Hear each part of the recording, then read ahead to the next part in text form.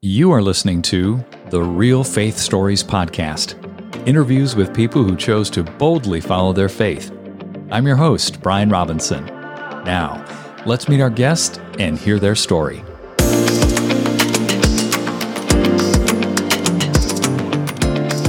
Jed, welcome to Real Faith Stories. Glad to have you on the program today. Hey, thanks so much for having me. I'm looking forward to it. Same here.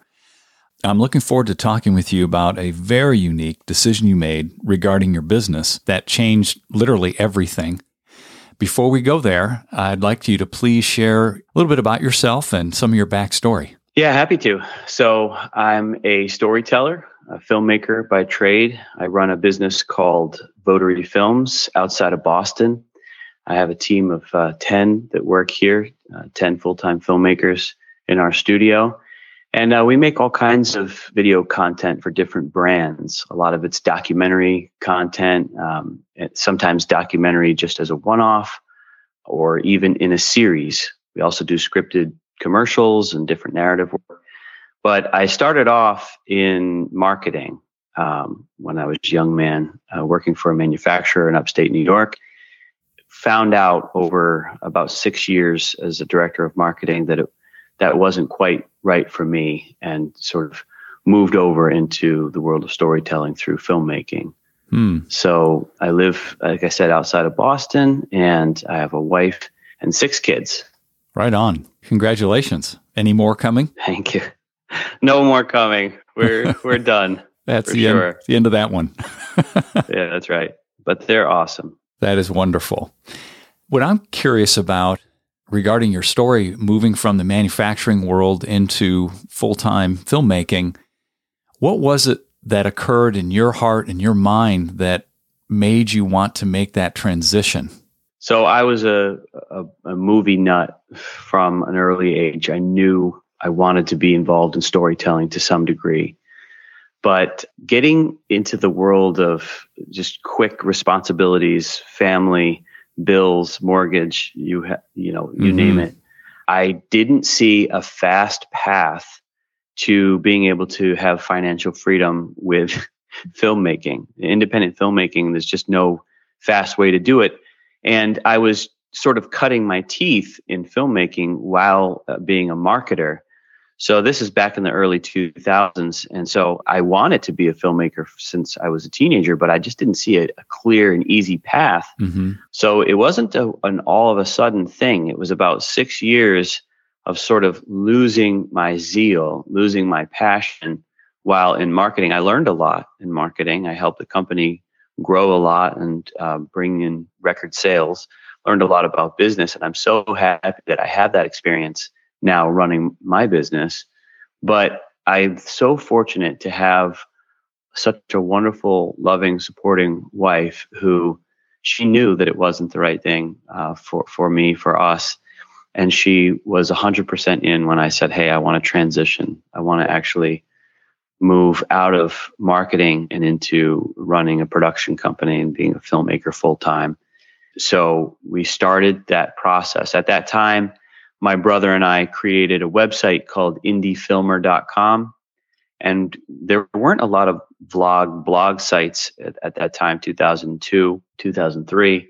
So the concept was kind of novel. I just said, all right, well, everything that we learn, we'll pour it out into this site in the form of articles and videos and gear review and whatnot.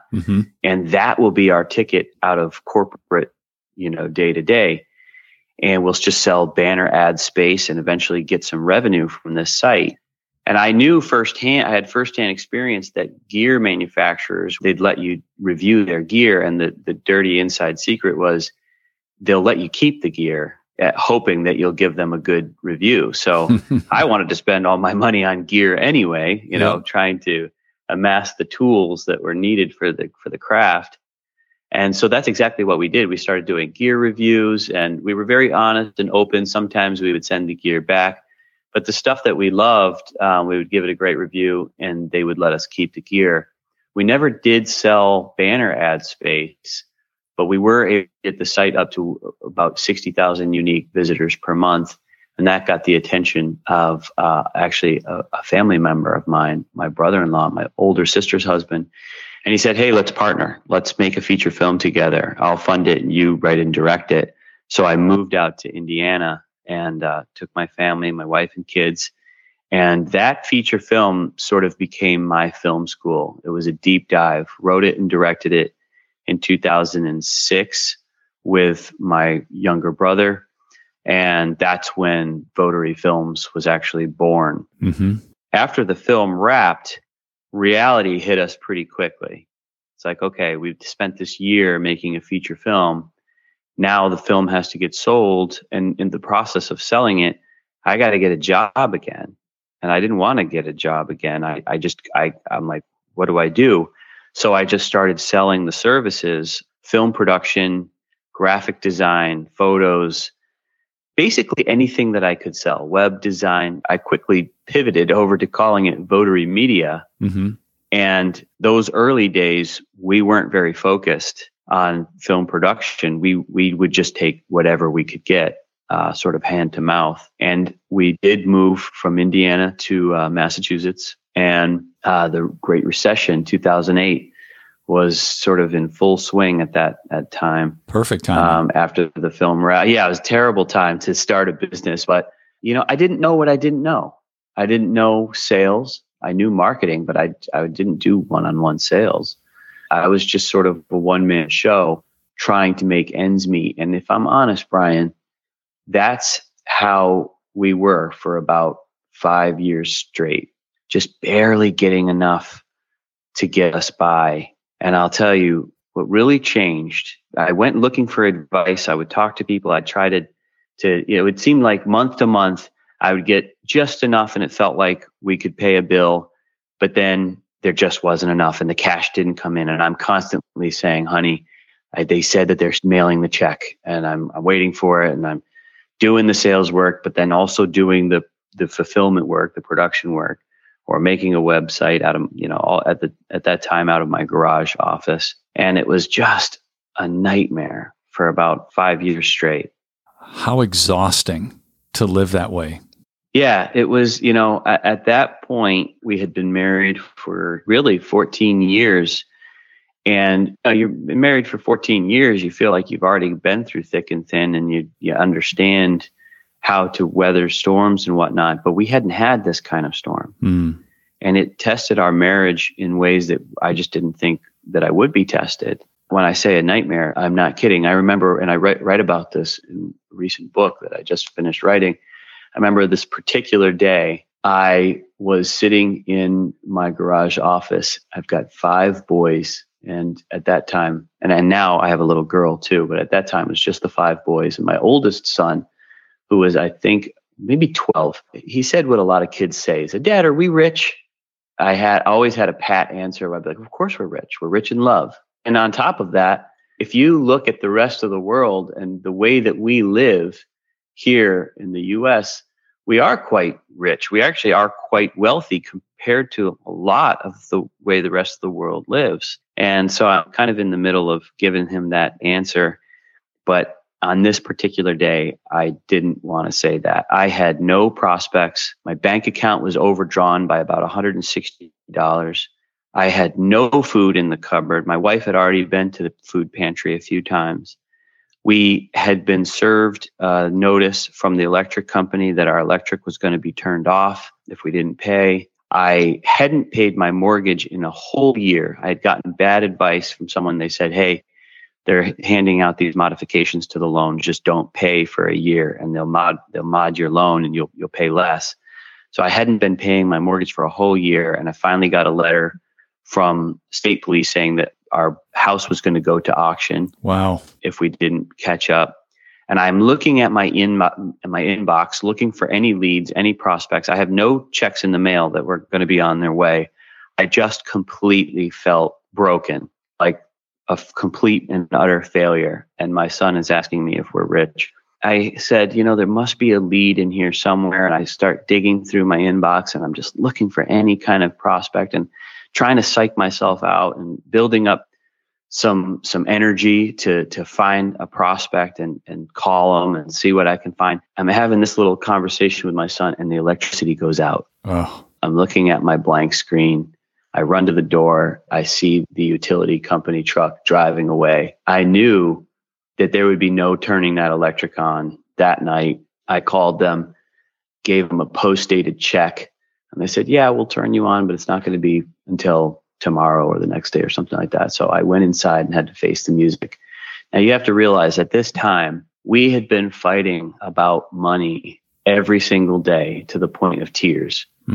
Rightfully so. She was petrified that we wouldn't be able to feed the kids. And I didn't know what to do. I'm like thinking up to this point, there's always been some way to get by. I'm not a quitter. There'd always be a prospect that came through and you just barely make things work or whatever. Yeah. But that was making things work without paying the mortgage, right? Without paying it's like you feed the kids and that's it. Mm-hmm. And we had been brought to tears daily up to this point. I had to go in and face the music, and we didn't fight. She's not like that. She didn't say anything, but she had been pleading with me daily to go get a job. And every single time that I would go to look for a job or to pray about getting a job, I would feel this, no, just keep going. Just keep going. You're going to get through. You just keep going. There's no amount of explaining that pacifies your partner, right? Hey, I prayed about it, and God told us that we're going to be fine. When you're in it and you're in the middle of that pain, and I'm not blaming her, I felt that pain too, but it tested us like we've never been tested. I went inside and I ended up I laid in bed with the kids. I said, we're camping tonight, right? I pulled mattresses off the floor, and the kids were kind of uneasy because it's like this dark house and it's 6:00 at night, and whatever. So we're laying there, and I just took the time to explain to the kids that I said, you're going to think back on this just like I am, and it's going to be a memory, and it could either be a positive memory or a negative memory. And my prayer is that this is a positive memory, and that, yes, the electricity is off in our house. You're going to ask, hey, are my friends going through this? Like, do other people have the electricity turned off in their house? But not everybody is taking the same risks that we're taking. And because of that, they're not going to reap the same reward. That's how life works. You risk and you get reward. And what does it actually hurt us over? Are we actually hurt, or is it just my pride that's hurt, right? So I'm having this whole conversation and it was mostly just with my older two sons, because they were the only ones that could kind of understand me at that time. And they drifted off to sleep. And the next day, I made a plan and went and sought counsel from someone who would become a very close friend, Charbel Najum. In fact, he introduced us, you and me, Brian. Yeah. He's a fantastic guy, and he went through a really hard time in 2008. And so I just went out to lunch with him, and I said, look, at you, 2008 almost broke you. What did you do? I said, I'm ready to fold. I got to go get a job. And he said, well, Jed, if you go looking for a job, he said, let's think about this. If you go looking for a job, what's the fastest path to some cash flow right now? If you go looking for a job, there's going to be a time gap to where you're waiting for that first check, and you're selling them on hiring you, even though you don't necessarily believe that's the right thing to do. He said, or you could hit the streets and double down on your sales efforts to sell your services from your company. Either way, it's selling. Either way, you have to go get in front of somebody and sell. And he's like, that basically, that's the same thing he went through, where you double down on your sales effort. And that's what it took. And I said to myself, he's right. I haven't gone door to door. I haven't just picked up my phone and dialed asking for any opportunities that someone would, can I come in and show you my stuff?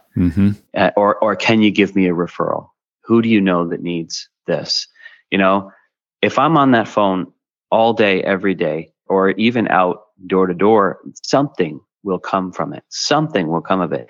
But I had been terrified. All I was doing was digging through my inbox, trying to hide behind the safety of my computer screen. So he really pep talked me. And at the end of that lunch, he said, my company could use what you're offering. And he bought a month's worth of services in that moment. And that breathed so much life back into the business. That's what gave us our first sort of jump start back to escaping the clutches of death. Yeah. We weren't totally scot-free. Of course, there are deep-rooted habits that had to be broken. And we went on and had another year and a half, 2 years of struggle, but it was not nearly as bad as that time. And we got back on track with our mortgage. We weren't fighting as much, but I still felt like there was still times when we were looking at the bank account and it was down to zero. Yeah. And what do we do about this, right? That's kind of what I want to tell people is things don't just change overnight. You can get bursts that help you.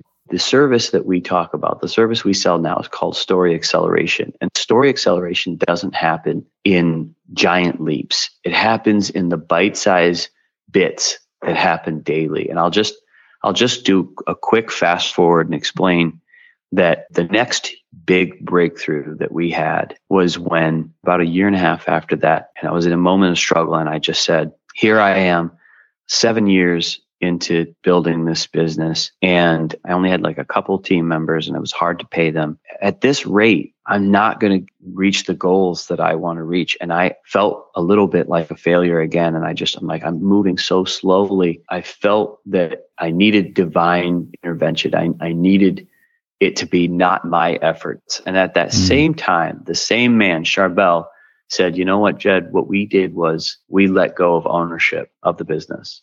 I said, what, let go of ownership? What are you talking about? Like, how do I let go of ownership? And he said, no, I'm talking about this business is God's business. You want his blessing. You need to be very clear that you don't want to own this. You just want to be a steward. And it hit me like a ton of bricks. Yeah. I realized that I was carrying all the weight and I was trying to muscle this business into a better place. And I was operating on my own strength. And I said, he's right. I called all my closest friends and family together. And this is in 2014. And we had an evening where I publicly wrote up a deed. As hokey as it may sound, I wrote this deed out and made it out to the Lord. And I said, I don't own this business. In front of everybody, I said, I want everybody to know I don't look at it like my business. This is God's business. And I'm going to do my level best to be the best steward that I possibly can be. But he has to do the heavy lifting. He has to miraculously bring the right connections or change my habits. I'll meet him halfway. I'll do everything that I can, but I'm not going to carry the weight of this thing like folding tomorrow, the fear of it folding tomorrow. I'm going to do my best. This is God's business. And I dedicated it to him. And I'm going to tell you, Brian, that was the big turnaround. After that, it wasn't immediate, but it was a marked change. From that moment forward, we basically toggled between doubling our sales, doubling our growth, and somewhere between 50 and 100% growth year over year from that year forward. That's amazing. And I told the story on and on with every year that followed that. I would just continue to tell people that story and give him the glory because I don't want it. I don't want that glory. It's 100% God. Yeah. That is leading our growth. And above and beyond just the sales growth or the business growth, it's been incredible to see the type of work that he's brought to us, work that we call meaningful work that I can clearly see is doing good in the world. Our 3 core values is use creativity for good. That's number 1. Be kind and courageous is number 2. And 3 is always be improving. That's kind of who we are today. It's in our DNA. The company was basically born again in 2014. Totally sounds like it. Let me pause here and circle back on something you said, and that is you had to break some habits. What were some of the habits that you had to break? I'm sure some people listening going, what were those? Because I might have the same habits I need to deal with. Yeah, that's a great question. One of the habits that come to mind is running the financials by the seat of my pants, right? It's like you glance at the bank account and say, hey, do I have enough money for that? Instead of getting to be a little more fine-tuned with the details. And if I'm being honest, I still lean toward wanting to run the company that same way. But thankfully now I have an amazing team around me that fill gaps and hold me accountable. And I don't want to let them down. So I continue to cross T's and dot I's. But Yeah, financial management is a big thing. You have to know your numbers backward and forward, know them cold, understand margins. Where are you actually making profit? Because margin is the lifeblood of business. With margin, you can reinvest. I dialed in on that quest to find out where our best margin was. Also, just being principle minded, not just taking anything that comes our way. In the beginning, you're just so starved for any kind of sale that you just take anything. But then eventually you have to say, is this the right work? Does this fit our vision? Or is it a distraction? If the answer in your gut and if the answer in your core team of leaders is this is a distraction, then don't do it. Don't do it. Stick to the path and continue looking for the right kind of work. And for us, that's been creating partnerships with the right partners, partners that believe what we believe, at least on the level of helping people. Spiritually, they don't have to be in the same boat in terms of being, Christian-led companies or something like that. But if they truly want to help people, help their team, and bring real value to the market, then of course, that's number one. Other habits, I would say communication habits with leaders, thinking win-win. It's amazing how you can just kind of go back to Covey's 7 Habits of Highly Effective People, like being proactive, thinking win-win. That has changed my life like almost nothing else has. Like seeking first to understand and then be understood. Like in that order, seek first to understand someone else and then be understood. It takes humility first, courage second. Those are some pretty big areas, some habits that needed some work, I would say. That's a pretty massive shift in really processing, isn't it? Yeah, that's right. I'll tell you how it ties in. Like when I did give the business over to the Lord and said, this is yours, there really was a peace that came over me where I was like, I'm not carrying this giant burden on my back anymore. And it really actually freed up mental space and emotion space to be in a restful, okay, now I can work on myself and just really focus in on making these better habits. I got into a completely different sort of speed, mental speed, where I'm like, I'm going to be chill. I'm going to take things in stride and I'm going to just continue to look at big picture. Don't get frenzied. That was key. When the frenzy tried to come upon you, what did you do? What did you say? I distinguish between the difference between running away from a problem and running toward a problem. I wouldn't run away from a problem. If there's a problem, I said to myself, hey, there's a problem. Let's run toward it. But while running toward it, I would also say, I'm not avoiding this. I'm taking the time to actually, I'll just unplug from everything, go by myself, unplug from my phone or whatever, and think about the right response to whatever the problem is. Think high level, don't work on something else. Work on that problem. That's a big thing. It's just, okay, I know that I have to deal with this right now. It's my top priority. However, I'm not going to be frenzied about it. I'm going to take my time and think about the right response to this. What's thinking win-win? What's the big picture? And, as someone who would traditionally be a little bit more knee-jerk reaction, I play ping pong and I love ping pong. I'm a decent player. And my mind likes to work at that speed, like ping pong, back, forth. But where I've really seen progress in life and in business is when I slow down and I get out of that really fast knee-jerk reaction and have intentional thinking time and intentional planning time. That's been key. What you just stated is so critical for all of us. It's the antithesis of how in our flesh we want to respond. We want to respond knee-jerk. We want to have the answer instantly. And that's just not how things work a lot of the times, is it?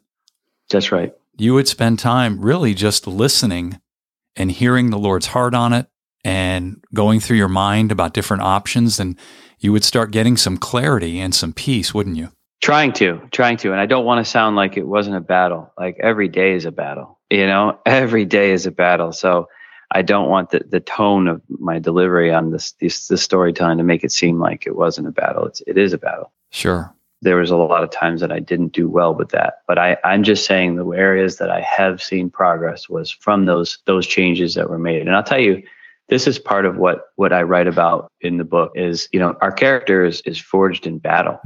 We're meant to endure conflict.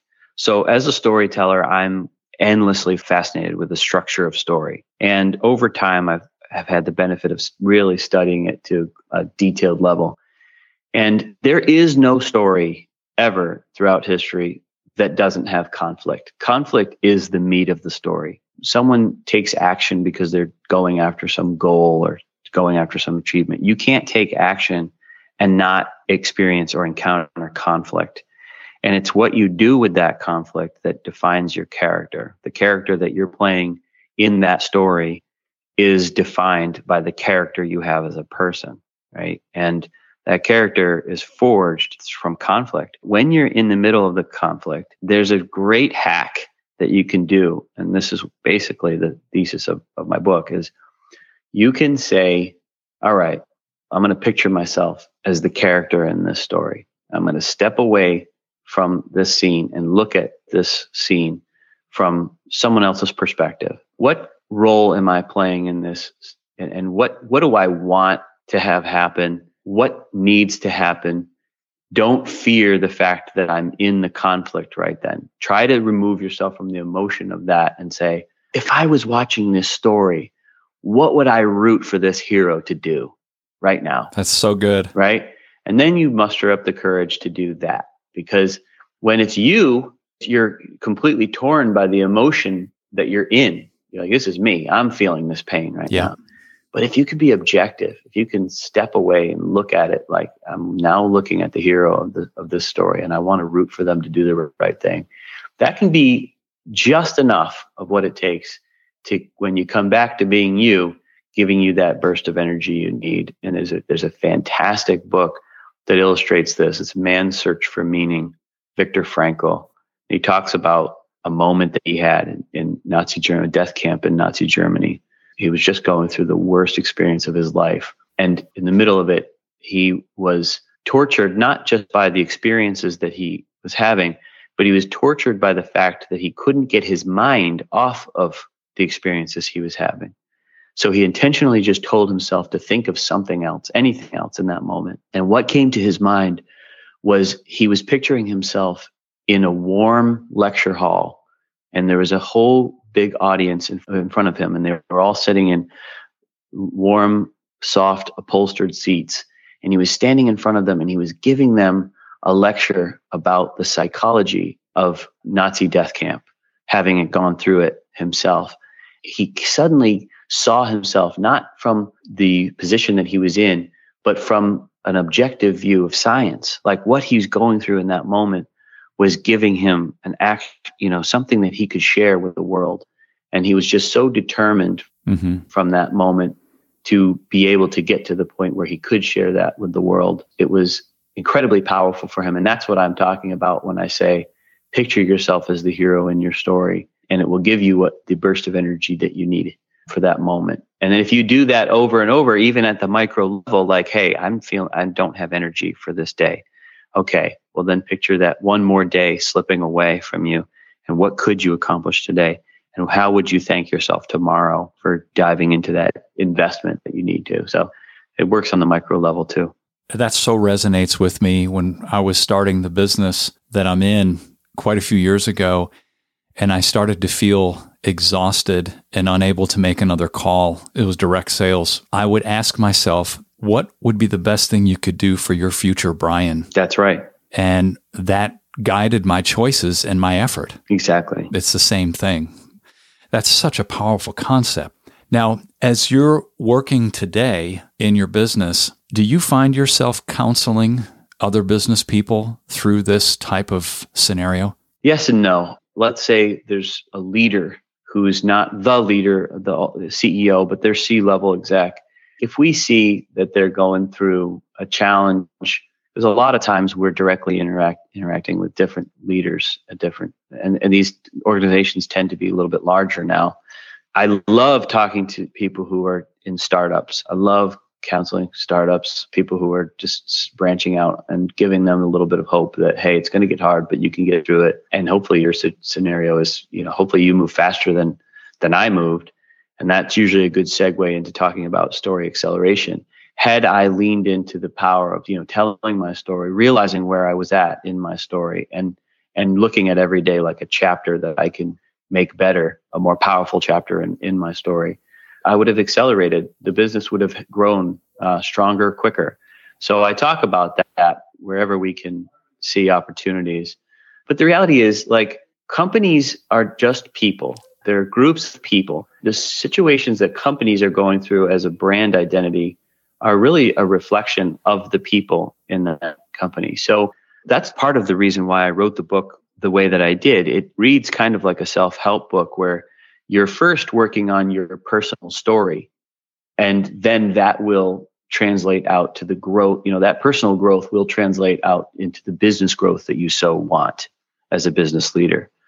And so it starts with the character that you're playing in your story and in other people's stories. We have to recognize the character that we play in other people's stories and be the best version of that character that we can be. So yes, we are able to speak to other people. We just look for opportunities where we can. Now, what's the working title for your book right now? It's called Story Acceleration, the 7 Steps to Create Momentum in Life and Business. I am really looking forward to reading that book when it comes out. Do you have a sense of when that might be releasing? Well, it's scheduled to be in print next month. So that's, as of this airing, we're doing this at the end of January 2021, and it should be on bookshelves in February. So it's a pretty tight timeline. Great. That's exciting.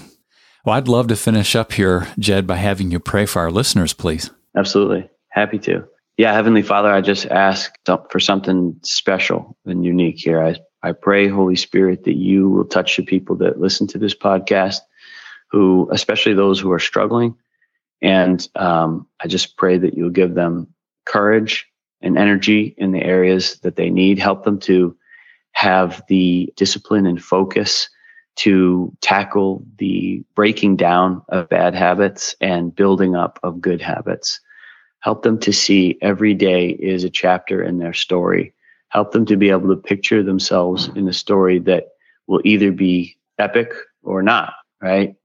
We know that you don't love lukewarm. You want us to be on fire. You've given us life for a reason. You've given us purpose. You brought us to this earth and into this life for a reason. So I just pray that the listeners to this podcast will feel your design and that they'll go after it with all that they have and create an epic life story, one that gives you glory and one that lets them live out their purpose. In Jesus' name, amen. Amen. Thank you so much, Jed. It was a pleasure to have you on the program. Hey, it's my pleasure. Thanks so much for inviting me. Hey, everyone. Thanks for listening. Please make sure you subscribe to the show and share this with someone you believe would be encouraged and motivated by these stories. Until next time, I'm Brian Robinson, reminding you that the greatest decision you could ever make is to ask Jesus Christ to become the Lord of your life. If you haven't done that, read Romans chapter 10, verses 9 through 11. Thanks again for listening.